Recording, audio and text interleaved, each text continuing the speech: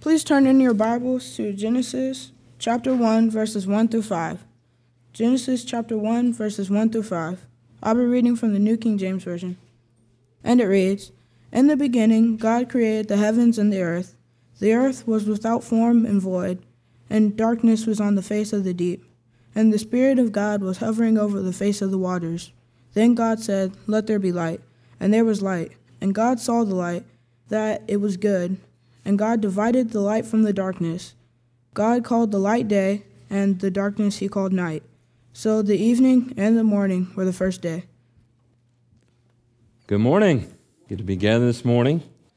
Our study this morning, we'll be looking into the book of Genesis and creation. And I think this is a very important subject for us to be familiar with. And I think this is very important today.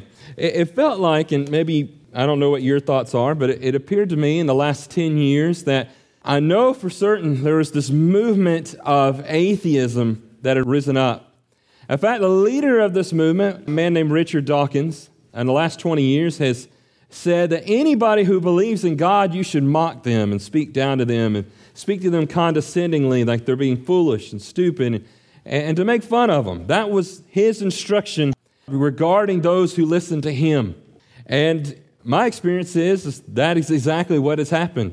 Atheism has become staunch and condescending. And yet I find this, it seems to have worn out. It's dying. This new form of condescension has gone away. And what do we do now? And we live in a world where atheism, especially in the United States, is growing. Secularism is. On the other hand, I'm hearing constant reports then that a lot of people are leaving liberal churches or they're starting to go back to churches that are following the Bible closer than others. They're looking for churches that are Bible and New Testament based. And so there's positive and good things going on right now, and we want to go back to our Bible and see this morning why we believe in the creation the way that the Scriptures teach them. First question this morning is, must the Christian believe that God created the universe in 6 literal days? I believe God did create the universe in 6 literal days, between about 6,300 years ago and 7,500. If you want those numbers later and why I say that, I'll tell you. But when you go to the Hebrew Bible and you pick up your translation of the Bible right now in Genesis chapter 5 and Genesis chapter 10, you can count the years from the age of Adam and when he gave birth to his son Seth and on down that list, and you can fit it right into history. And it counts out, according to the Bible I have right here, according to the Scriptures, 6,300 years ago. So is it true that the earth was created 6,300 years ago? And we're going to take a look at that. So some today have said, I don't have to believe this or that, and they'll say, I believe in Christ, but I don't believe in the creation account. And I'm going to try my best this morning to give you a case of why we need to be defending what the Bible says. We have a lot of people today that would say that each day is a gap period and might be millions of years. You have individuals that have recently believed, even some among the church, actually it's been like 100 years ago now, who used to believe there were millions of years before God created and formed life on the earth. We want to see what the Bible has to say on this matter. What do the Scriptures say about the creation? I think, first of all, we want to start with Jesus Christ. Someone today saying, I believe in Jesus, but yet I believe in evolution and that life had evolved in this way. There's a problem there. First of all, at the very core of evolution, its definition is that things have randomly come together, randomly, and that life has developed randomly through different kinds, through different genera, and that these different forms had come. That does not sound like creation. But usually the believer will say, I think God had a hand in that. Well, that's not really evolution. You believe in something else, a development over millions of years. What does the Bible say? How would Jesus literally interpret the book of Genesis? Jesus literally interpret the book of Genesis, and I believe he would. Look right here in Mark chapter 10. Here in the context, Jesus is talking about marriage, and to talk about marriage, he goes back to Genesis. Many times as Christians, we've got to do that. We've got to go back to the creation, the way God made things. This is where the case is made, that we are all created in God's image, and we have an equality in value before our God. And there's a lot of fundamental principles that go back to Genesis. A few weeks ago, we talked about purity and modesty. And I believe then we should be going back to Genesis and how God clothed Adam and Eve and learn from that. We can continue to do that. Listen, see what Jesus does right here. He says, but from the beginning of creation, from the beginning of creation. First of all, he calls it the beginning. He recognizes that it is creation. And he said it's then that God made them male and female. And we know that he is quoting from Genesis. Quoting from Genesis chapter 1 and verse 26.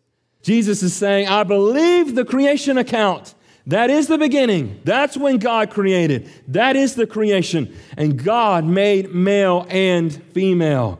It's the basis of marriage, and it's the basis of identity today, that God created two genders. And there it is.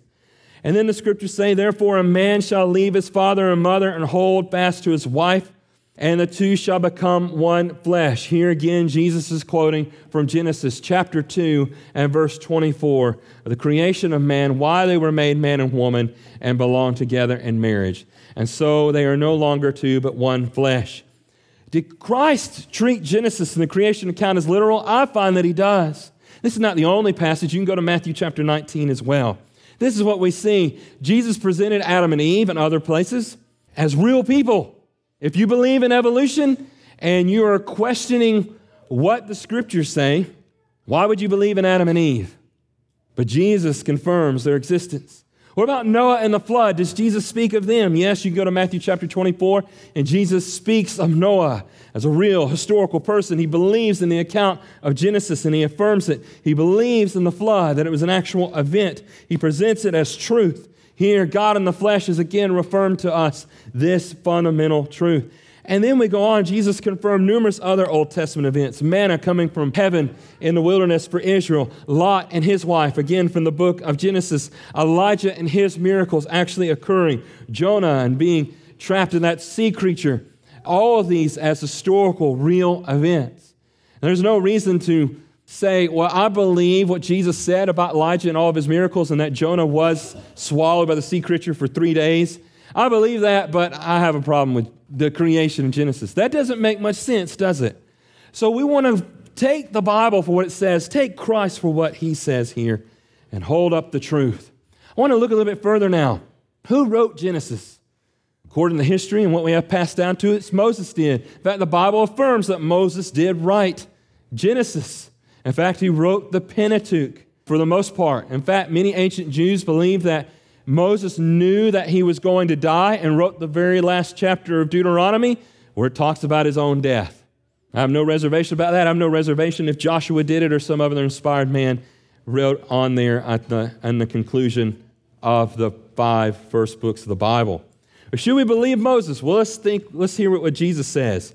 Jesus says in John chapter 5, 46 and 47, for if you believed Moses, you would believe me, for he wrote of me. And that's true. Deuteronomy chapter 18, Moses says there's a prophet coming who's greater than me, who's going to give you other commands. He was prophesying of the Christ. He says, but if you do not believe his writings, how will you believe my words? Writings. What did Moses write? And Jesus would tell you, as we see in the scriptures again, first 5 books of the Bible, he wrote them. They're his writings. If you won't believe his words, why would you believe Christ? What did Moses write?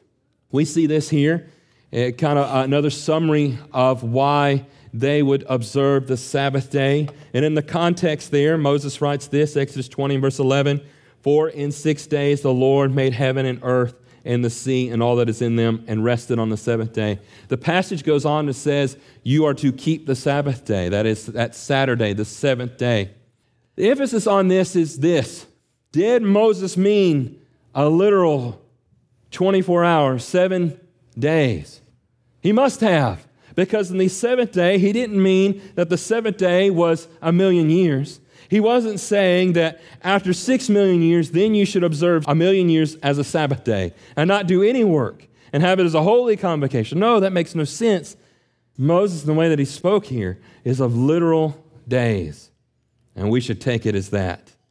God made the heaven and earth in 6 literal days, not millions of years. Some people have gone to 2 Peter chapter 3 and verse 8, where it says, 1,000 years is as a day, and a day is 1,000 years. I might have gotten that in reverse. But anyways, the problem with that is that they will want to take that day and say it's thousands of years or millions of years, but then they don't take the other part of the verse that says 1,000 years is a day. To who? To God, before His sight. I remember one of my professors at Freed-Hardeman talking about how God is eternal and how He can view the beginning from the end. He is the Alpha and the Omega, and He can see the beginning and He can see the end. And yet, Him being eternal, He can see it all at once. And He put His fingers like that and kind of, for a young college student, made my head explode. But anyways, He puts them together like that, and He says He can see it all at once, all together. And then my professor would then take that little thing and put it in his pocket. I don't know. But it looked fascinating when he did it, and he looked impressive doing it. But he made a good point there.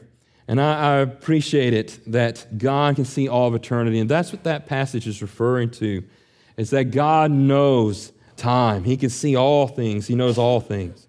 Moses also, he wrote Genesis in a narrative form. There's no Hebraist in the world today who will tell you that Genesis chapter 1 is in poetry or that it's figurative. It's not. It's in a narrative form. There's no meter in it that you would usually find in Hebrew poetry. You go to Psalms, and if you have one of these new Bibles, they'll break down the meter for you, and you can see it with your own eyes. If you go to Isaiah, you can see it as well. So I have Psalms open, and you can see the way that it develops, that trying to reflect as best as possible the Hebrew language and how it follows a meter. You won't find in the book of Genesis. It's a narrative. It's written. This is fact. This is truth. This is how it happened. 6 days. I think another affirmation we have of those days is right here in Genesis 1. Take a look at this, 14 through 19. Now, on day 1, as David had read for us, there was light and darkness. These made up what consisted of a day. They existed.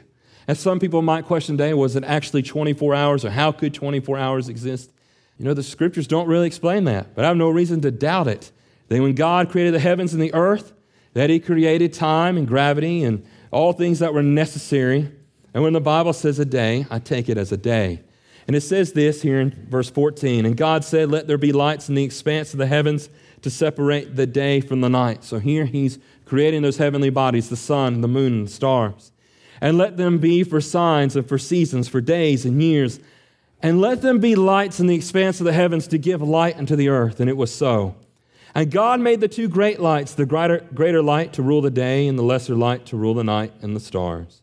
And God set them in the expanse of the heavens to give light on the earth, to rule over the day and over the night, and to separate the light from the darkness. And God saw that it was good. And there was evening and there was morning, the 4th day.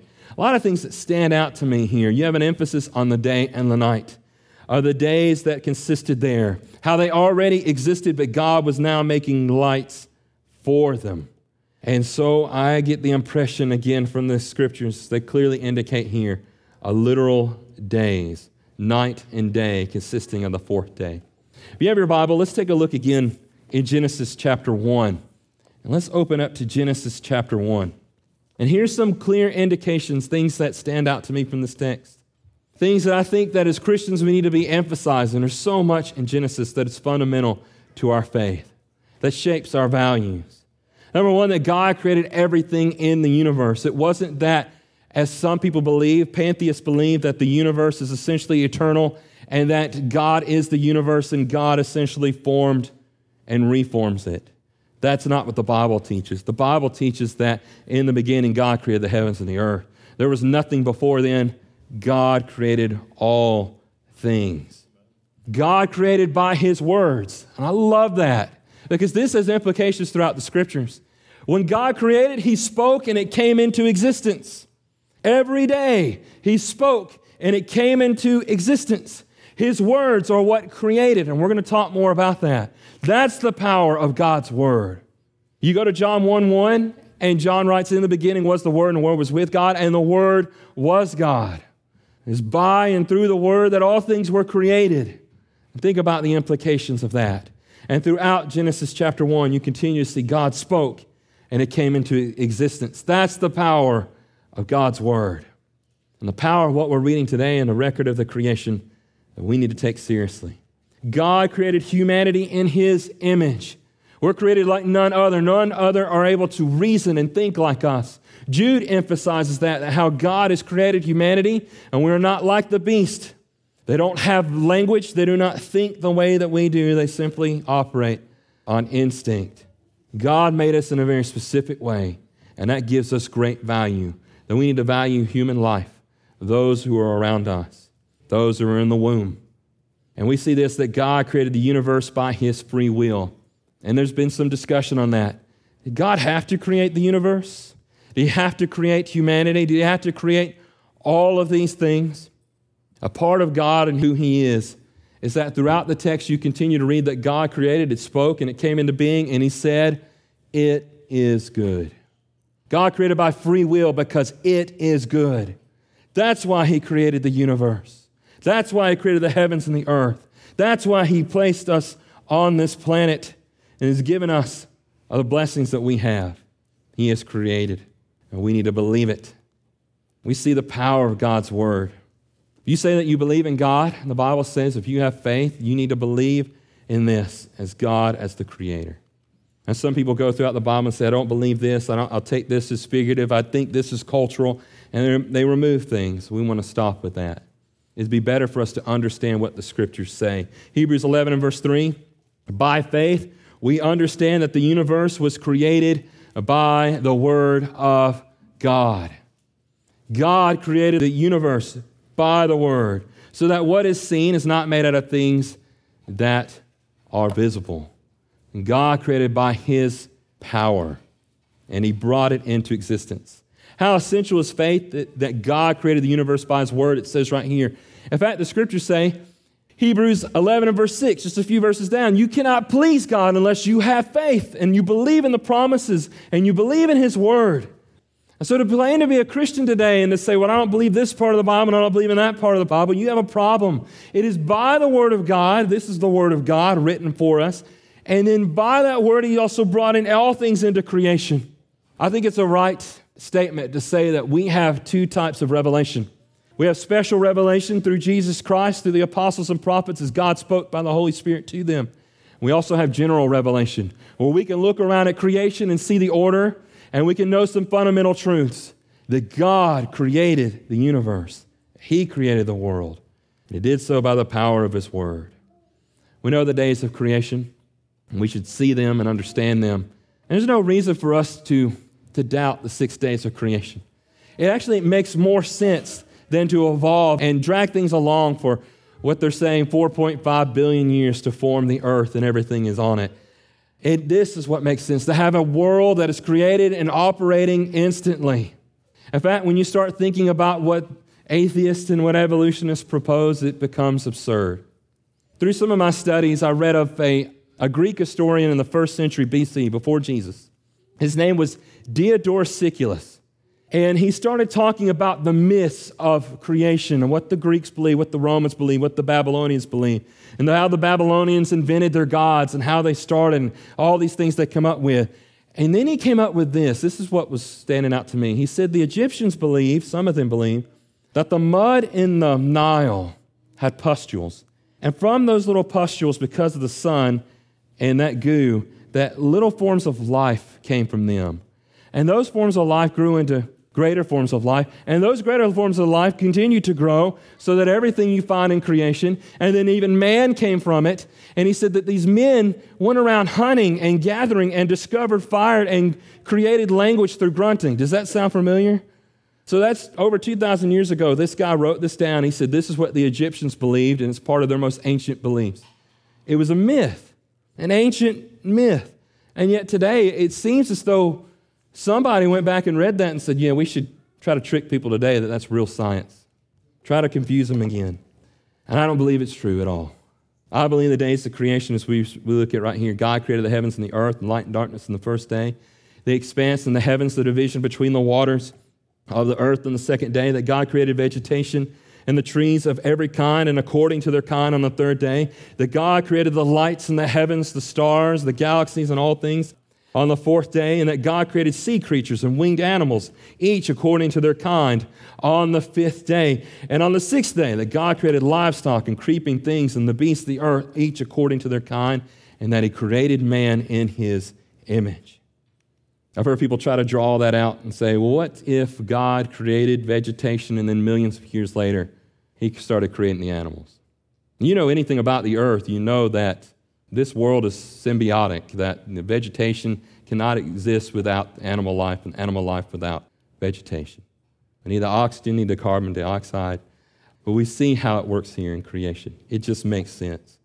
I think one simple answer to this, when someone says, so why do so many people say the earth is so old? I want you to notice this. You go back to the Genesis account, and God created a mature creation. A mature creation. You know that. When he made Adam and Eve, Adam was full grown. A day old, he looked 20 years old. He made it mature. He made it fully developed. You go back and you read it, the trees. The trees were already formed. They grew up right there on that day. All the vegetation had sprouted. God spoke it and it sprouted from the earth. It was mature. It developed and increased greatly and quickly. God created a mature creation. And so if someone were to say, well, why does it look so old? Well, part of it's going to be because of that, because God created a mature world. And someone might say, well, what about the rocks? Well, you start thinking about it. What they're proposing is that God created a molten ball of metal that was emanating radiation. This is what, an atheist or someone or a skeptic or a critic of the Bible or someone who's trying to apply evolution to the Bible, they're going to say God made it. Otherwise, they're going to say that existed. And that, God's not going to take that radiation ball and then try to put life on it. It's not going to exist, not going to work. So he makes it the way that it is. The rocks and the way that they are. And that really kind of messes with the dating process. When some people say, well, we date the rocks and it looks like they're 4.5 billion years old. Well, if God created it mature, that's not going to be a good measurement. It's not even a dating measurement anymore. It's not reliable. It's the way that God has created these things. And no dating method can undermine the creation. And we should not be listening to those who are telling us millions of years old when the Bible says 6,300 years ago, God created the heavens and the earth. I think we just need some good sense, a lot of good sense. First thing of good sense is that Romans chapter 1 and verse 20 says we should be able to look at creation and see that a creator exists. And it is good sense. When you look around at the world around us and it's more complex than designed, than it is most probably designed, biology is far more superior and more advanced than human design. The human hand is far more developed than the prosthetic hand and what humans can create. That complexity shows us that it is designed and designed by a more intelligent being, a creator. I think another thing we realize is that all things have come into existence. Everything had a beginning. Even the atheists and the skeptics, and they notice this and they stumble over it when they admit that the universe had a beginning. Well, there's a problem with that. If the universe had a beginning, it must have a cause. If it had a cause, it must have a greater cause, a more transcendent cause, something that set it into order. It's just good sense for us to conclude that God, a creator, formed this world. Psalm 19 and verse 1, it says, the heavens declare the glory of God, and the sky above proclaims his handiwork. Here's the truth. Psalm 33, 6 through 9. It says this, the psalmist writes, by the word of God, by the word of the Lord, the heavens were made, and the breath of his mouth, all things, all their host. He gathers the waters of the sea as a heap, and he puts the deeps into storehouses.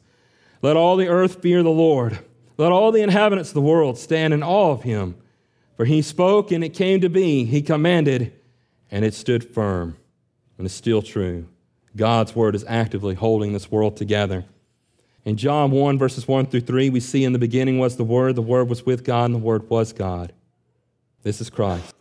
Christ is the Word. It says he was in the beginning with God, and all things were made through him, and without him was not anything made that was made. All things were made through Christ.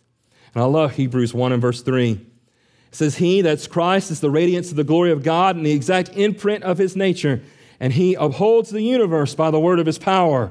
All things in creation were made through Christ and for his purpose of him coming and for humanity. Colossians 1 and verse 17 teaches us that. And Hebrews 1 and verse 3 says that Christ, by his own power, upholds the universe and keeps it in order.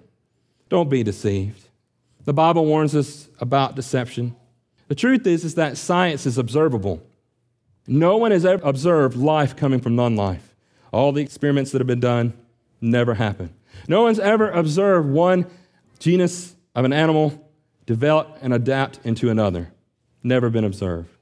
Never will be. Can't happen. There's no truth behind it. There's 3 primary dating methods for the old earth, and they're all assumption-based. The radiometric dating assumes what the original elements were in the rocks.